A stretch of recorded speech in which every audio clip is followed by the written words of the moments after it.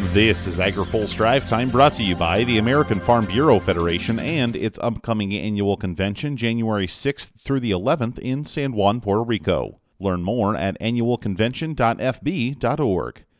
Good Wednesday afternoon. I'm Spencer Chase. The final party split in the Senate is now at hand following the re-election of Senate Ag Committee Democrat Raphael Warnock. Warnock won his runoff election last night to give him his first 6-year term representing the state of Georgia. He was previously elected to serve out the remainder of a term vacated by the retirement of Johnny Isakson. Warnock's victory sets the Senate split at 51 Democrats and 49 Republicans, giving the Democratic Party a one-seat pickup over the course of the 2022 election cycle. In the House, Republicans were able to take the majority in the election cycle, currently sporting a 221 to 213 majority.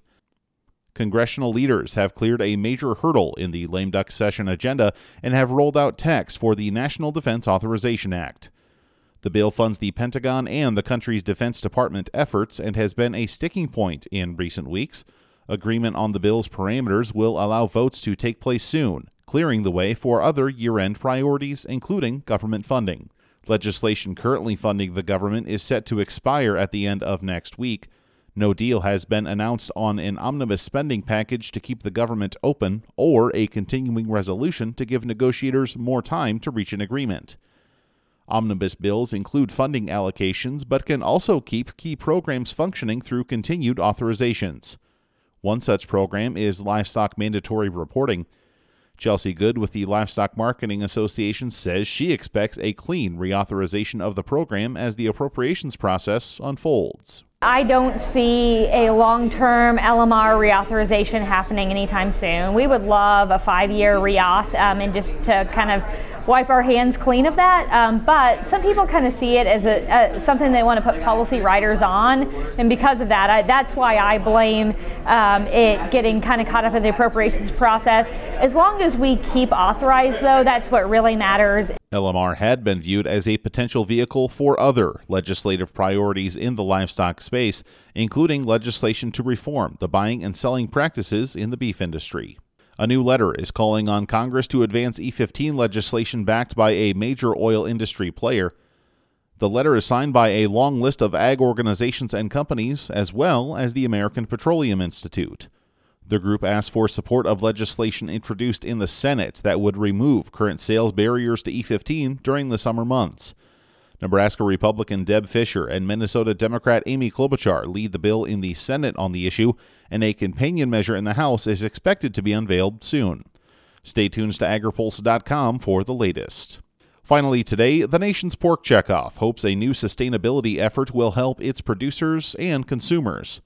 Dale Stiefemeier with the National Pork Board says the sector was faced with calls from its industry partners for more information. We have gotten some pressure over the years, and it's a building pressure from retail and packing partners that we have on what is the impact of pork on the environment. What is our, for better words to say, what is the carbon score on it? The National Pork Board is using third-party verification to certify progress on the feed inputs, something Stiefemeier says is the industry's biggest area for sustainability growth. That accounts for about 60% of our net carbon emissions.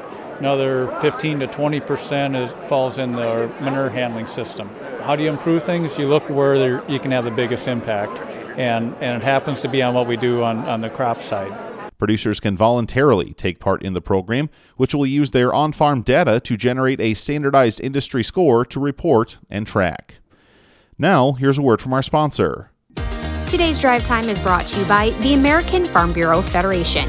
If you can't join Farm Bureau in Puerto Rico in January for their convention, join it virtually for keynote speeches from Farm Bureau President Zippy Duvall and Life is Good co-founder Brett Jacobs, along with select workshops and presentations.